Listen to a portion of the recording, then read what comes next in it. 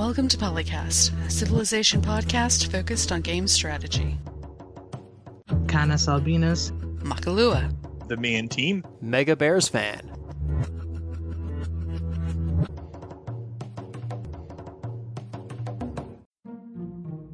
Okay, should I start then? Yep.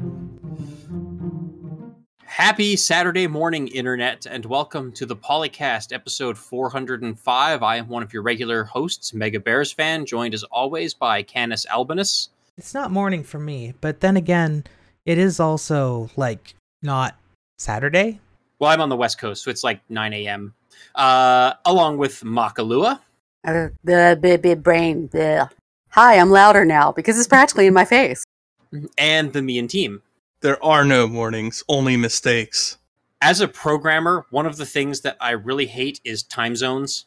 Time zones are such a pain in the butt to deal with as a programmer. Yeah. I hate them. I just want all of us to just be on the same time zone. I don't care if the sun rises at 2 a.m. where I particularly live.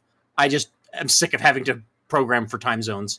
There is a significant problem with that mindset that I discovered when I did it as a thought experiment. If you have everybody set on the same time zone, it doesn't matter what time zone it is. Let's say it's Greenwich Mean Time, so UTC. If you're going to talk to somebody in, say, America, it'll be the same clock time, but the actual time of the day will be undistinguishable using the clock time, which means that you won't know if you're calling in the middle of the day or not, or if the middle of the night. To be fair, that's broadly the case now. You have to think about it to realize how many hours ahead or behind they are anyway. At least I do. I don't have it memorized. If somebody happens to be in, Poland or something, exactly what time of day it is there relative to now. Now I can look it up, or, I have a vague idea. Yeah, they're quite a few hours ahead of me, but that's it. It's not memorized. And I think you would still have a vague idea if you are calling across multiple time zones that they are in a different time zone than you. And, is it to the right or left on the map is probably something we could still use for a guess. Yeah, either way, you'd have to, look it up. It's much easier to look up what time zone somebody is in than it is to look up what time it is for somebody in the current time zone. Because you could just go by the plus or minus from your time zone or something, and that would give you a lot. That would be easy, yes. But you can also do that with the way it works now, so... Yeah, there's no, perfect ideal way to do it, but whatever. The solution is just to hold the globe in your mind as the sun is going around it and just perfectly visualize where it would be, and then you'll be good. The problem is... Easy. The problem is it doesn't always work because some places are on half time zones. Well, that wouldn't be true anymore if we unified it that way. Because everyone would have one clock, so there's no more of this half time zone nonsense, or this one city doesn't observe it. No. If we're going to one time zone, that would have to mean one time zone. Or one time. I will say, though, that the fact that the United States is supposed to be getting rid of the daylight saving time offset, starting, I think, next year, that will for sure help, because then we won't have to continue to program for the additional concern of, oh, crap, are we on standard time or daylight time? Personally, I would prefer if they would have kept standard time, on the grounds that it's the standard time and it's not drop the daylight saving time offset, but whatever. So they're actually getting rid of the idea of changing clocks every 6 months. That would be great. Can we start now? No, I don't like that at all. It should stay the same. And I come from a state that only recently started observing it. Why? Is it beneficial? Well, let me put it to you this way. Where I live, in the winter, it gets very dark very early. We have the sunset at 4:30 p.m. sometimes. And when you're doing the time change, at least for part of the year, it's not so dark so early. Well, but if we stayed on standard time, wouldn't it be an hour later in the winter? So the sun would be setting at 5:30 and not 4:30? If we're on standard time, which is what happens when we fall back every year, the sun sets at 4:30. So to stay on standard time all the time? No, we would want to stay on daylight time all the time. Well, that's what's happening, whatever. As I understand. Either or. I live in Las Vegas, so I would prefer less sunlight, but... I heard it flooded out there. Yes, that's right. We got our monsoon season, which dumped like a quarter of an inch of rain, and that flooded the entire city, as happens. No, we've had a weeks of off and on monsoon. It's been nice. I've been enjoying it, but yeah, I'm not down in the deepest part of the valley where things actually do flood every time it rains. So I'd say send some of it this way, but I know the Colorado River really needs it, so you can keep it. yeah, there's some serious talk, I think, happening now about like building a pipeline from the Mississippi to just dump all the excessive floodwaters into the Colorado or into Lake Mead and Lake Powell. So who knows? Maybe that'll happen. I don't think the Mississippi has excessive floodwaters. I think the Missouri does. That might be it. Yeah, one of those east of the Rockies rivers that keeps flooding every summer now and destroying lots of homes and businesses. So the solution is we're going to literally move the rain to another place that really needs it because they're going to really, really need it soon enough. The Missouri River doesn't usually flood because of rain. It floods because the snow in the Rockies melts off. Which is why when the Mississippi or the Missouri River has its floods, like you'll see flood warnings that last for months, which is not common where I live. So, but we should probably get back to Civ. We get floods in Civ. Just build a great bath. Yeah, I didn't see a disaster topic here, but apparently.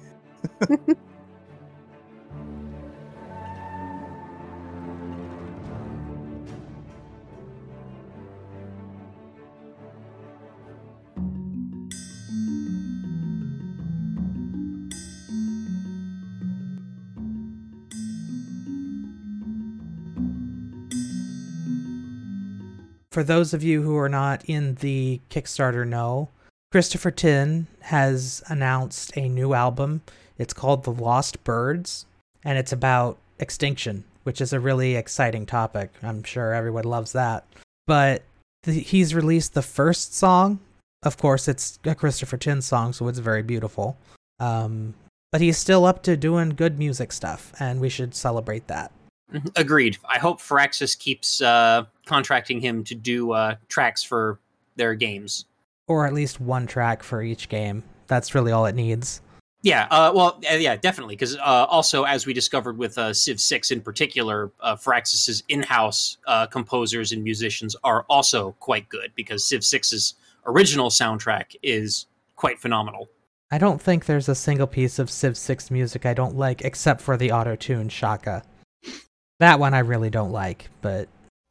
And that at least probably doesn't show up until the modern era anyway. It's the Atomic Era Zulu theme, which is a real shame because the regular Zulu theme is so nice in all the other eras. And even in Civ 5, the Zulu theme was great. But then they auto-tuned it and ruined it. The best part of Civ 5 was when he declared on you. Yeah, I remember. Or you declared on him, either way.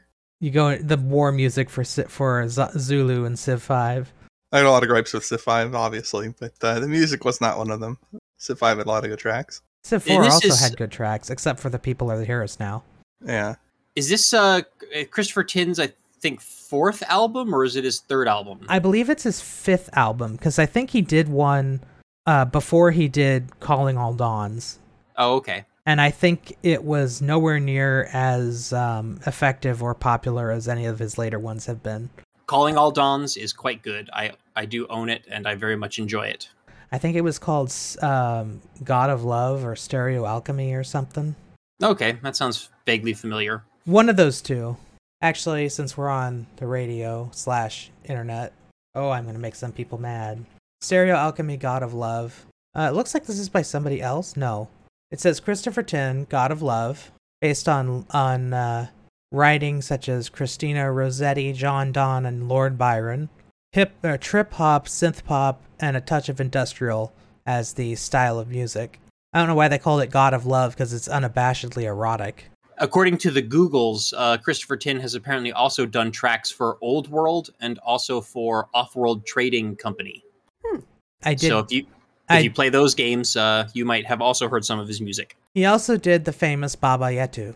Right, which I'm sure everybody listening is very familiar with. Yeah, I was going to say, despite the fact he's kept contributing, I don't think we've gotten something quite as iconic as Baba Yetu. Somno de Valère is pretty good, but it's not quite as good. Yeah. Definitely head and shoulders above the main menu tracks for Civ 5, that's for sure. Oh, no. Terra Nova was great. Not that the Civ 5 ones were bad. I just think Civ 6's title track is much better. Terra Nova's the only one I really remember, though. Like, that one was good, but... The what other you do two, take away with listeners is we really like all of his stuff. You know, we just have certain favorites. we like all the Civ music, too. Well, with some exceptions. I don't like that it's not allowed on YouTube in season 5, though, or in number 5, though. I'm gonna play... That's not... Hmm? Yeah. Well, that's usually the decisions of their publishing companies and not the artists themselves. It was the Prague Philharmonic Orchestra that made the music, that did the music for Civ 5. So they had the copyright, apparently. Because, we're hoity-toity Europeans or something. Actually, it was probably more to do with the fact that they are an orchestra rather than the fact that they're European. But anyway, yes, I have heard the first one. We will link it in the show notes. It's very beautiful, and it might actually be the first song I've heard from him that's actually in English, or at least partially in English. And for our listeners now who don't get to see the link, it is on his official YouTube channel, which is just called Christopher Tin. So you can check it out there. There's a preview of the opening track from the new album. It also has a really nice visualization. Yes, it does. Not nearly 100,000 birds, though. No, it's usually only one bird. Yeah, sometimes two. Tweet, tweet. And no pelicans. Pelicans. Pelicans and seagulls are the nicest birds. Mine, mine, mine, mine. Oh, no.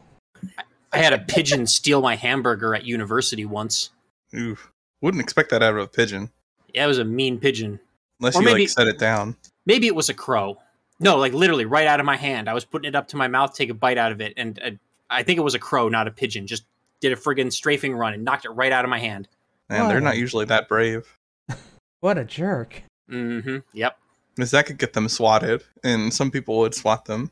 If I noticed, I would swat them, having my food. Hey, at least the crow's not trying to crack a nut on your roof. True. Or on your head. Usually if you hear something knocking on your roof, it's probably a good idea to get out. Depends on the knock, I would guess. Probably also depends where you are.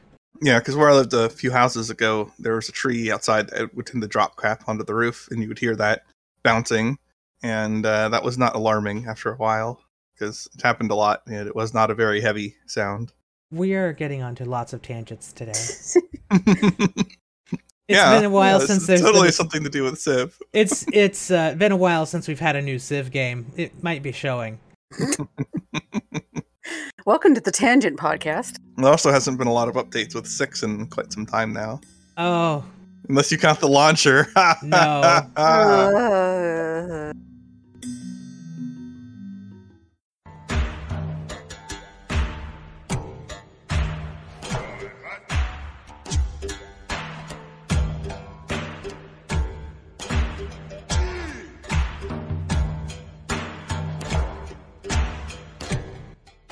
So would Well, you say this speaking of game is six. broken? is he not here? Did he step away? Oh yeah, if Jason's not here, then... Oh, his PC just rebooted on him. Okay. So Yeah. technical difficulties. Oh my. So we're waiting on something that's not coming. This is great. So Totally, weirdly, we were just filling dead air this whole time, just like planned. totally professional. All right, let's talk about the next topic then, and We'll come back to that. come back to that. All right then, an impromptu progression to the core of 4X games. Boring endgame problem. This is by Cranston, who also has posted quite a bit on EU4 forums in the past, so recognize the name. Perhaps you recognize his mine as well. We've had our discussions here and there. So I've read through this, and I can't say I completely agree with the reasoning for why the end game is boring, so to speak. And I know he gets to it in another post further down with the you've already won the game thing, but I think that's central, that the outcomes of the game. That makes the choices stop being meaningful. I don't think that the growth in mechanical complexity is the thing that's off-putting the most people. Like, if that were the case, people would be able to identify it. But rather, like, it just takes so long to get through the turns, and there's, like, nothing to play for any longer. Like, there's no meaning in the choices. And by that, I mean, like, will what you decide here have an impact on the outcome of the game? And very frequently in the mid to late game, especially late game, as you're either too large or you're well on your way to victory, the answer is no. Like, you can pick pretty much anything that turn and end turn, and you're going to win or lose. Usually win if you're the player. When I was reading this thread, I was kind of coming to the conclusion that this guy is clearly an EU4 player and doesn't understand what Civ is. Well, no, he's played Civ quite a bit too. I agree, and but like EU4 shares a similar issue that people complain about all the time, which is that once you are at a certain point in size, you are mostly just pushing against the mechanics that slow down your expansion. You're no longer under any existential threat. You no longer have to really manage Diplo very much. A lot of the game's mechanics go away because there's just no longer any meaning to engaging with them significantly. But what he's saying is that the problem is that the interface doesn't grow with you as you improve in the game, which means that you have to keep doing more complex things with low complexity tools. Well, that's fair. The UI sucks. So improving that would have helped the late game. Yes, certainly. It wouldn't solve it, but it would help it a lot to just have a nicer interface to work with. And similarly, since the interactions are all still low value in terms of the full whole, the further you get into the game, the less each individual matters. I think that'll happen no matter what in 4X, though. Yeah, because otherwise you have a game that's rubber banding, and that's also not fun for people who are in the bottom. Well, it similar to the issue with Runaways, it strips agency. It just strips agency from a different class of player because it makes choices less meaningful. It's just which choices become less meaningful. With rubber banding, it's early choices. The amount of time wasted while waiting for things to build is also a problem. Well, that's a function of how long the turns take, too, though. Yeah. Yeah, I don't know what's making the AI take so much time, IBT, but that's been a major issue in Civ for both 5 and 6. It's just how long the AI takes to roll its turns. Like, it's clearly not doing some sort of, like, Google DeepMind high-quality turns in the background there. I can't imagine it needs to be like this. It's just running through whatever set of checks they've given it to do and reevaluates every single turn, and because it can't really store a longer-term plan. Well, sure, but like in Civ 4, that didn't take that long relative to the hardware, whereas in Civ 5 and 6, suddenly it does. I mean, my best guess would maybe be the pathing, but I don't know. Yeah, I'm pretty confident that the 1 unit per tile has a lot to do with that problem in Civ 5 and Civ 6. Yeah, probably. I don't know, though. I don't know. It is definitely harder to do trajectories over a hex system than a grid system, if only because humans are better at writing algorithms for doing it. But Civ 5 and Civ 6 also have extra players, because you not only have the 8 or 10 civs, but you've also have usually at least as many city-states that are also taking turns. I know that the city-states, if you watch when you play multiplayer in Civ 5, it shows who's taking their turn, and it is very obvious that the main culprit for the long turn IBT times is the city-states and the barbarians. Or, if that's not what's actually happening, it might be the time it takes from the turn end to end for the next turn to begin, in the sense that, okay, processing for the barbarian turn is done. Now we're going to move on to the player's next turn, and maybe it takes a little bit of extra, or a lot of bit of extra processing time to actually increase the turn counter and all the things that are associated with that. Yeah, Man, you got to redo all imagine. the yields and build all the stuff that's getting built and all that stuff. There's quite a bit of overhead for that, and that increases as you have more cities. I can't believe that's a significant source relative to the amount of time it takes between turns. Well, I remember That's probably only a couple seconds tops, 1 to 5. Probably remember not even 5. when I'm remembering watching these in between turns when you're in multiplayer and you can see which player is taking their turn at what time. As far as when I remember seeing it in Civ 5, you could always see which AI was moving at what time, and that was always on the Enter the Renaissance map in Gods and Kings, which was way too many civs on the same map. You could see each civ take their turn. But when you are playing a more standard game, the amount of time between the barbarians starting and ending their visible turn, which ends when your turn starts, seemed greater than it should have been. Well, it might be that case. I'm not sure why it should be that case. And Well, it certainly wasn't previously. When it cycles to the barbarians and then it's done with the barbarians, I don't think it cycles to another icon for in between turn. So I think it's counting in between turn as part of the barbarian movement. Yeah, I get what you're saying there. I'm just thinking back to earlier iterations in the series, which also had to update yields. It had to update trade routes in a way that's more complex on the IVT than caravans, and had many times the number of cities. Like, Civ 5 and 6 don't even tolerate the huge maps decently. But you could play like a huge Civ 4 map and have, like, upwards of 200 cities or something, or maybe that's an exaggeration. Maybe it's quote unquote only like 100 to 150 cities. That's on still the a map, lot. growing. Like, that's way more than a typical game of Civ 5 or 6 have. Like, significantly more, like several times more the number of cities. So if it's grinding down on like updating yields or tiles or whatever, I would be very interested to know why that is the case in the newer titles when it seems to have been much better optimized previously. But I also am doubtful that that's really the biggest source of slowdown.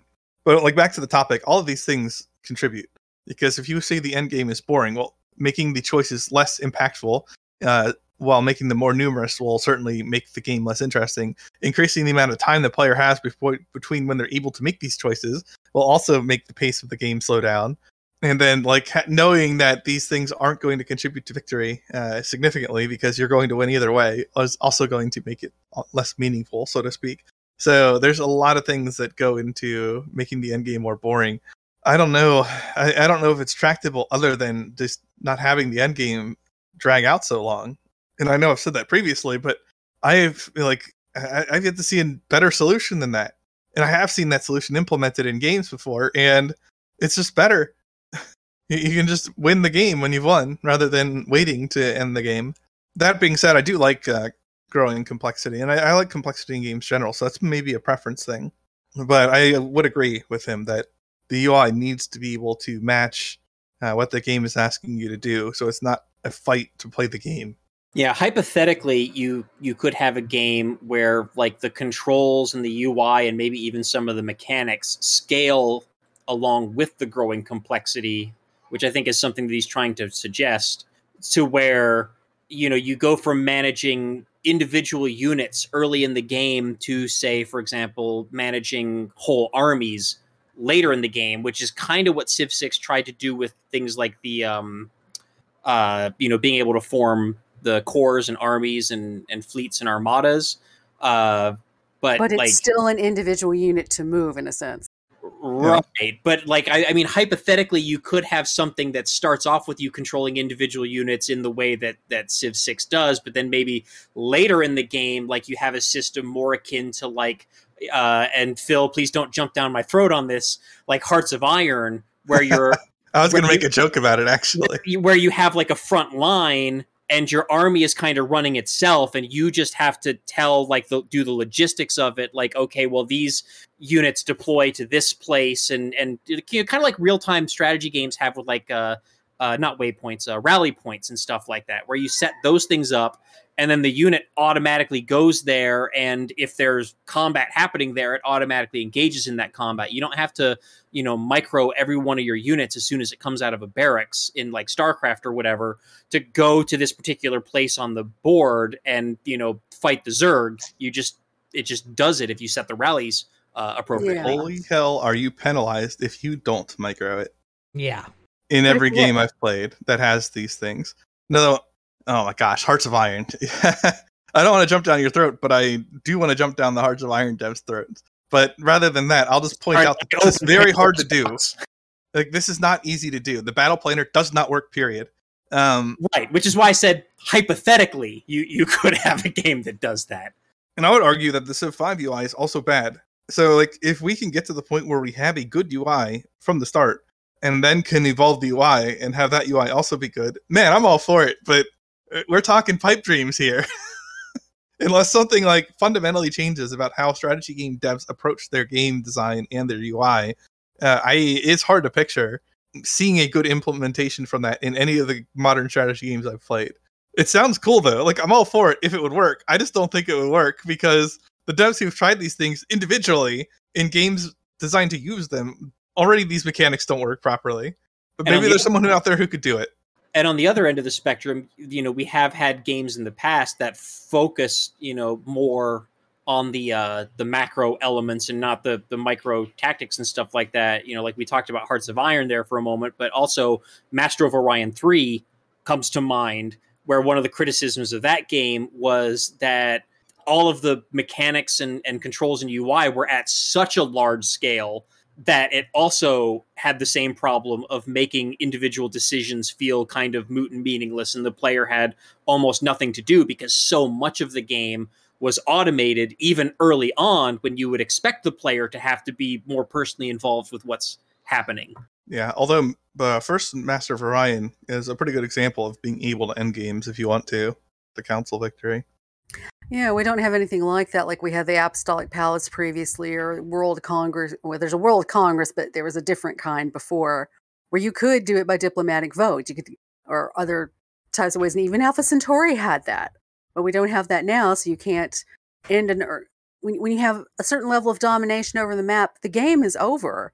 But I think you'd want to use something different in Civ than what Master of Orion did. But it's an example of the developers taking time to consider, okay, if somebody doesn't want to just go annihilating everything, like, how do we end a game that's already done? Yeah, another example would be the Shogun Total War, or Total War Shogun 2, the one of the expansions, I want to say it was called Fall of the Samurai, or maybe it was Rise of the Samurai, I don't know, something. It had an end game where once the player controlled like half of Japan, all of the remaining factions would coalesce into like one opposing faction to fight back, in order to actually make it so that instead of, trivially having to deal with 10 or so tiny factions, it's one powerful faction that actually does warrant, player consideration and is challenging to defeat and actually can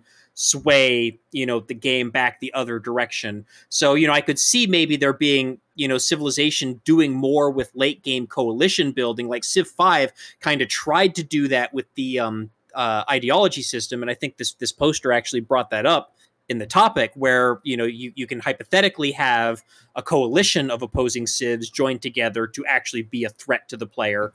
But the issue with the ideology system in Civ 5 was that you also had the snowballing players were also in coalitions with their ideological allies. So it ended up kind of, evening out and being moot in that regard. Now, I haven't played Shogun. If you beat that coalition, was the game over then? Were you considered just the winner once you were able to beat them? Yeah, I forget what the exact conditions were. It was either you had to control half of the map of Japan, or you had to have like captured the capital and like installed yourself as shogun. And then at that point, all of the remaining daimyos like basically form an alliance with one another to try to get you off the throne. And if you hold the capital for like a certain period of time, or you completely conquer the rest of them, then I think you win. But I don't quote me on all that, because I haven't played that game for like, probably 10, 15 years now. So I don't remember for sure.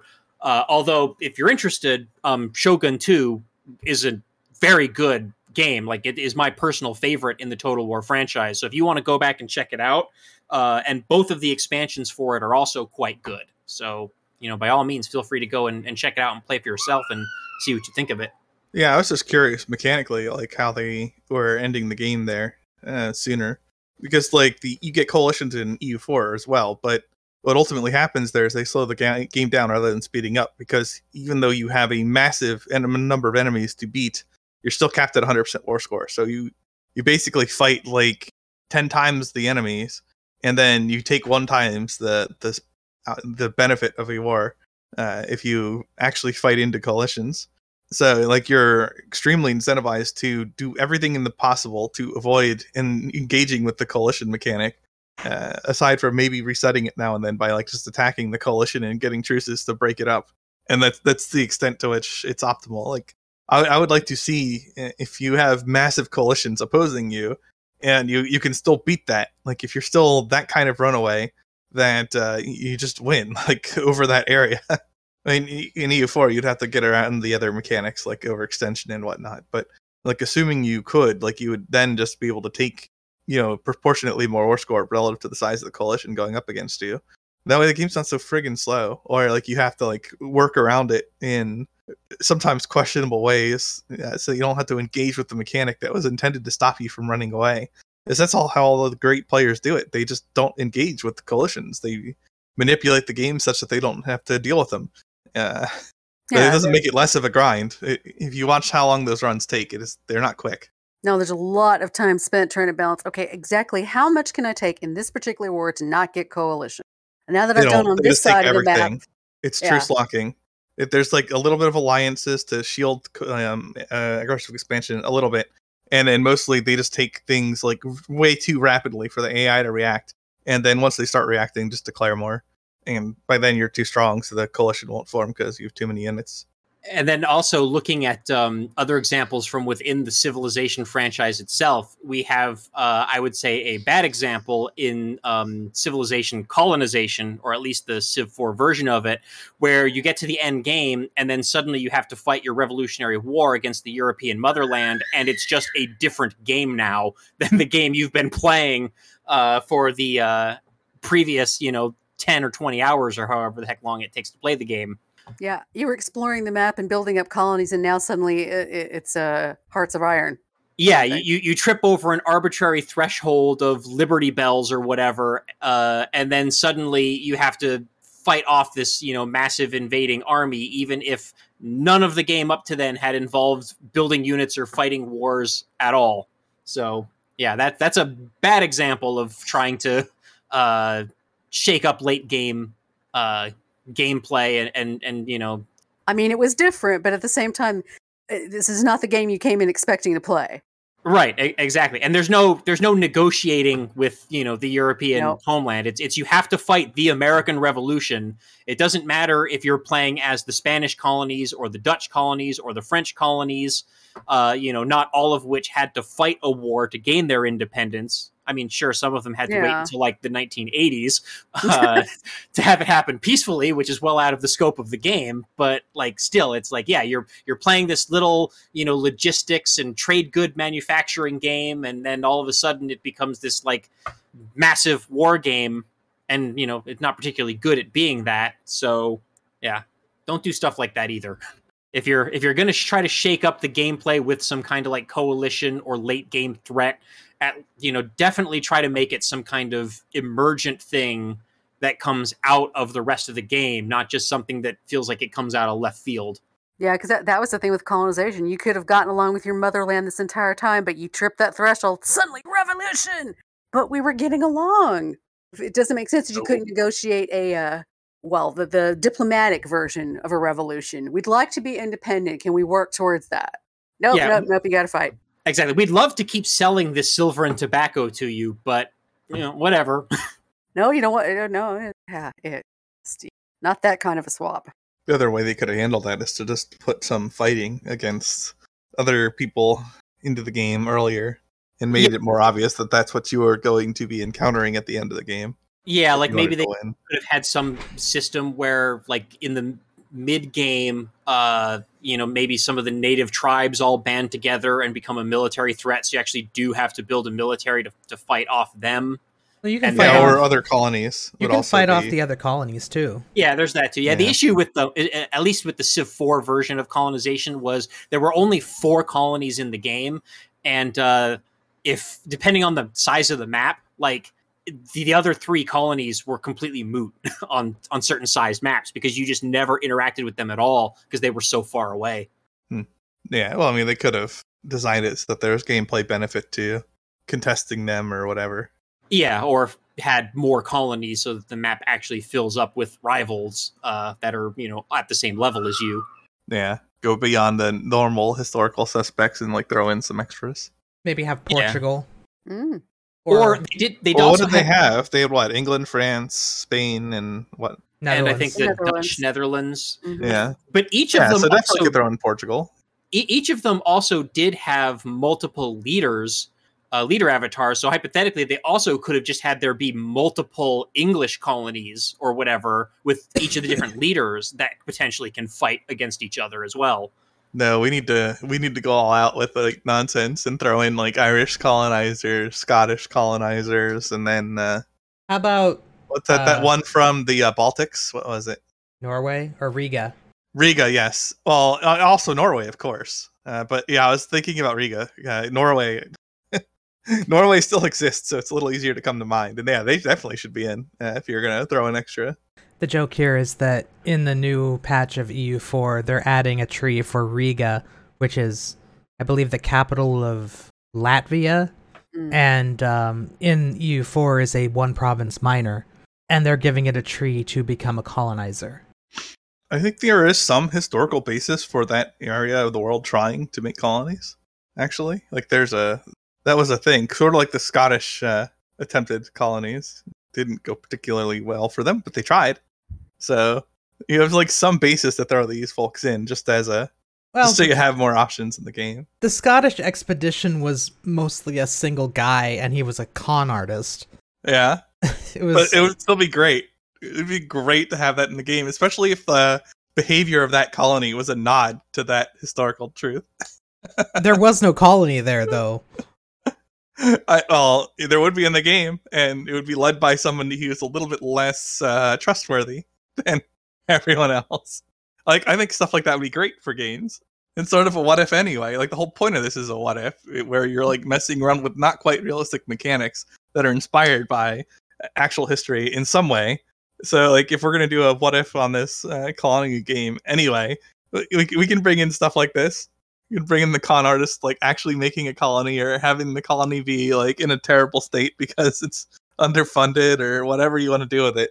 But like, actually make it exist and interact with the other colonies. It'd be great. Challenge mode is winning with them, or maybe not, because your motherland would be weaker too. The Curonian colonization of the Americas, performed by the Duchy of Courland, now Latvia, had a colony. That was the one I was thinking of, actually. Had a colony in Tobago for 5 years, and then intermittently for about 30 years after that. Yeah, see, totally a reason to give them a full focus tree or mission tree or whatever. I mean, Malta also had a colony, apparently, so... Yeah, see? Throw them in colonization as well. Germany and Italy both attempted. Yeah, Germany was down here in Texas. Wasn't that later? I think that was later. Yeah, that's like 1800s. Yeah. They were like, oh, we're going to sneak in over here where the U.S. isn't looking. We're going to set up like a new little Germany. It didn't quite work out because colonies are heckin' expensive. Yeah. And now we have places like Fredericksburg with all the German food and everything, which is great. Well, the Germans mostly just immigrated into the U.S. Throughout the U.S.'s history, because we have German towns all over the place. There's a lot of Germans near where I live, although they don't call themselves that anymore. Well, yeah, I mean, like, I'm talking in terms of like your genetic background. Like, people aren't ethnically Germans and like speaking German in blocks or anything. Like, that would be fine and all, but that's not what happened. But I just mean, like, there's a lot of immigration from Germany. There are a lot of Scandinavians in Minnesota, and there are still people up there who speak in those languages sometimes. So There were a lot of German language newspapers in the U.S. until World War I, and then they stopped being German. Yeah, and eventually people just integrate into the general country. Well, it was mostly because we were at war with Germany, and that made a lot of people a little bit anxious to be reading a German language newspaper in the U.S. Yeah, I guess. Although World War I, it was a little bit less obvious to the U.S. Who to side with initially. Also tangents. Yeah. Uh-huh. Okay, going back on track, do we have Mega Bears fan?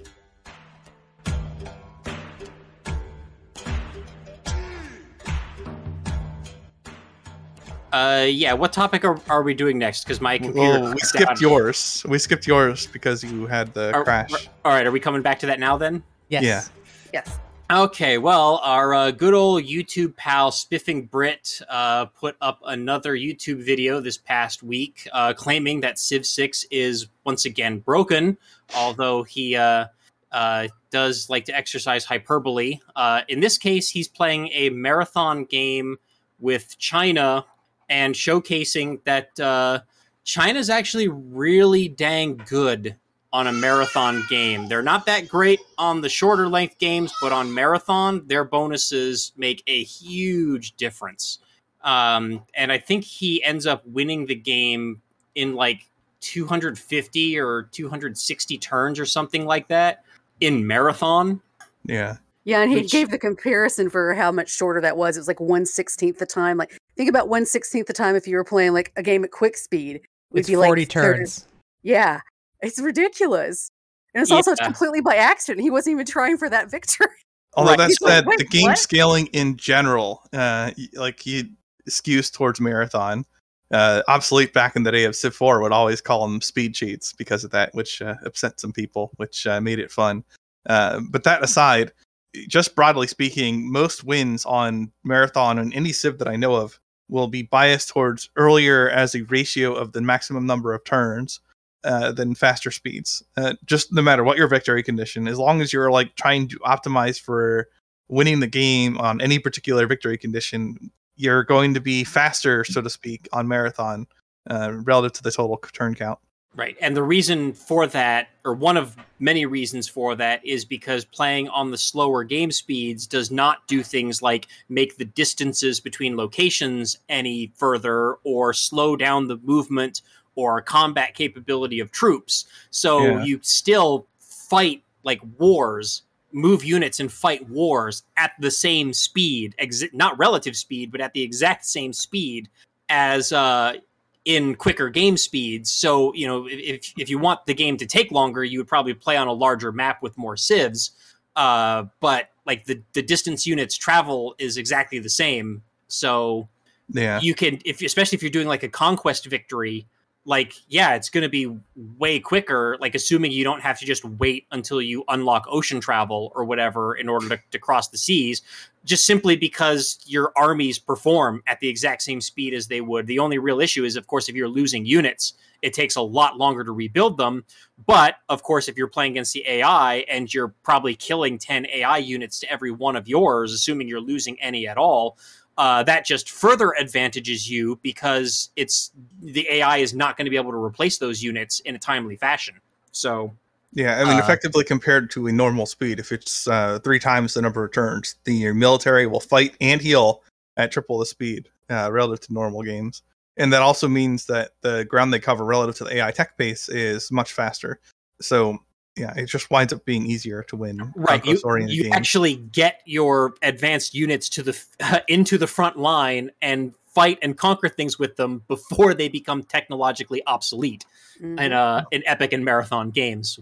And then what makes China particularly powerful in a marathon game is their ability to use builder charges to hurry. Is it just the production of wonders or is it other stuff too? Just wonders. It's just wonder. Yeah, just wonders. So each builder charge is 15% of the total production cost of the wonder, which on marathon game speeds is a lot. And that means that you're building any wonder in 7, is it 6 or 7? 100 divided by 15? 7. In 7 turns. And on marathon speed, like actually building a wonder is going to take probably 60 to 100 turns. But with China and builders, you can do it in 7. And building a builder is not going to take 60 turns. It even in a not great city, it's probably going to take like 20, 30 turns. But I think Spiffing Brit had his capital popping builders out in like 6 turns. And then on top of that, he had like the pyramids and the social policies and governors that give you extra charges. So each of his builders had like 7 charges, 6 or 7 charges. So one single... 7. So one single builder essentially would build any wonder in the game, as long as it was, unlocked technologically. Which I think is why he ended up accidentally tripping over a culture victory, because all those wonders are generating, culture and tourism and stuff like that. And then he was also playing with like all of the optional game modes enabled, so like secret societies was on, and so there's a lot of other synergies that he used for that as well to increase the potency of his builders and the speed with which he was building things and researching things. And then also I think he also just kind of got really lucky in that it seemed like all of the AIs were so busy fighting off barbarians that they weren't like expanding much or building much of a military, or if they were losing that military to barbarians. He should not have been able to run over Gran Colombia as easy as he did, and that was really because of barbarians. Yeah, like Gran Colombia lost one of its second city. Like they lost it to loyalty pressure. Like how the heck did that happen? It's so foreign to me. So yeah, I don't know if I would go so far as to say that China is broken completely. But the slower speed you pick, the more powerful China becomes. Yeah, although so would any any Civ choice with an early unique unit would also just be ridiculous on Marathon. Yeah, but China has like the extra whipped cream and the cherry on top on that because of the thing with the workers and the wonders. Yeah, I mean, you could say that, but like I would imagine on most difficulties, an early game focused unique unit would just win the game on the spot. Like you could literally conquer everyone else before the AI gets countermeasures on most difficulties, which I would, winning the game on the spot's pretty good. So I don't know. Yeah, again, as long as you don't lose any of your valuable units and then have to spend 20 turns replacing them. Yeah, but if you're doing early conquest, you're not going to. And the more they win, the more ridiculous they're going to get with promotions. Right, yeah, and that's also another thing. I don't think... does the experience required for promotions scale up with game speed? No, I don't think so. So and it wouldn't make sense to do so because the number of units doesn't increase that much. Yeah, so I think you still get promotions just as fast on Epic and Marathon game speeds as you would on normal or quick. So that effectively means they're also being promoted like 3 times as fast relative to the actual length of the game. In practice, not so much, because you're not fighting more units. So you don't actually do more combats. Oh, well, yeah. I mean, I guess it depends. If anything, you cut through the eye so quickly that it has less chance to build units. You might actually get less total combats. Yeah, I mean, unless you're farming them on barbarians or something like that. I wonder what the barbarian spawn rate is on those game speeds. Oh yeah, I haven't tried to farm barbarians in ages. Isn't that capped still? Like how much XP you can get from that? I don't think in Civ 6 it's ever been capped. I think in Civ 5 it was. Or no, experience... Civ 5 I know capped great general points. I forget. Does Civ 6 cap combat experience against barbarians? I think it does. Yeah, I've just never tried to farm them that long because it was never like worth the time or effort when I could be using those units to just beat the AI, which gives experience reliably. So I never tried it. And it's not like Civ 4 where you're like trying to unlock a heroic epic or something. Right. Because man, that made a big difference for early to mid game wars in Civ 4. Like if you were doing any wars before, like rifling, yeah, even with like cursor timings. Heroic Epic was a big deal because you would pre-build some units and then use what was otherwise an inefficient means of getting more units, which is upgrading so much better in the newer civs. But that would let you hit the timing sooner. And that was often worth the inefficiency otherwise because you just got so much out of it. But then just hard producing more cursors using your Heroic Epic city was certainly beneficial. So it was worth unlocking. If you're like just drafting rifles, it's a little bit less useful because you just draft, but it still helps. It's just not as impactful relative to the rest of your production then.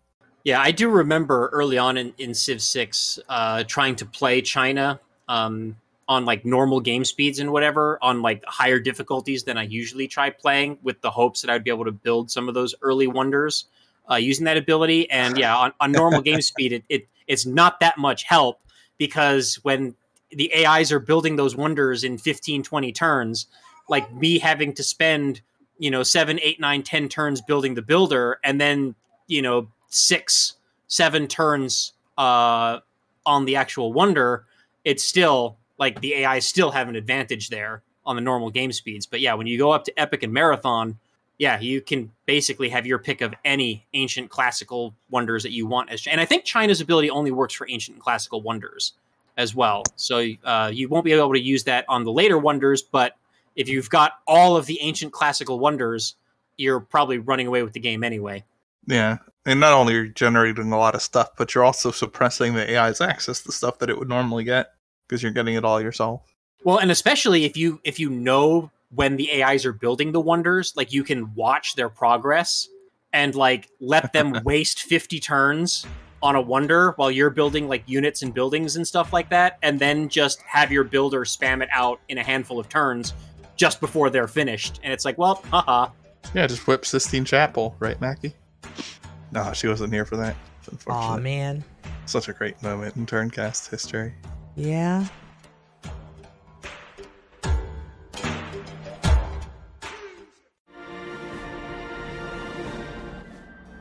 Well, that leaves us in a pickle because I think we want to skip the last two topics due to time concerns. So, Yeah, well, one of them was her topic anyway, but yeah, I guess Yeah. you also had her on the outro. So, this has been episode 205 of PolyCast. You mean 405? What did I say? You said 205. Okay. That was a little while ago. I think, yeah, it's 405, not 205. I feel better. I'm not doing that good, apparently. I am Canis Albinus. We're joined with Makalua, who appears to have stepped away for a moment. The Mian team. Whee! Oh, take the wonders by force. And, oh, there's Mackie. Oh, hi. Sorry. We're just finishing up because we don't have time for the last two. Oh, okay. Well, that's So, great. say goodbye. Say goodbye.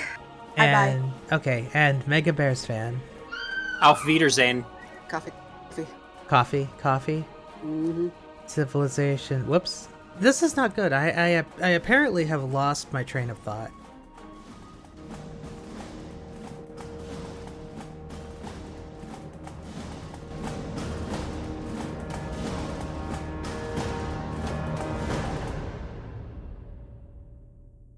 Civilization 3, 4, 5, Beyond Earth, and 6 sound clips. Copyright Take-Two Interactive. Copyright the PolyCast at thepolycast.net. And the stream is done.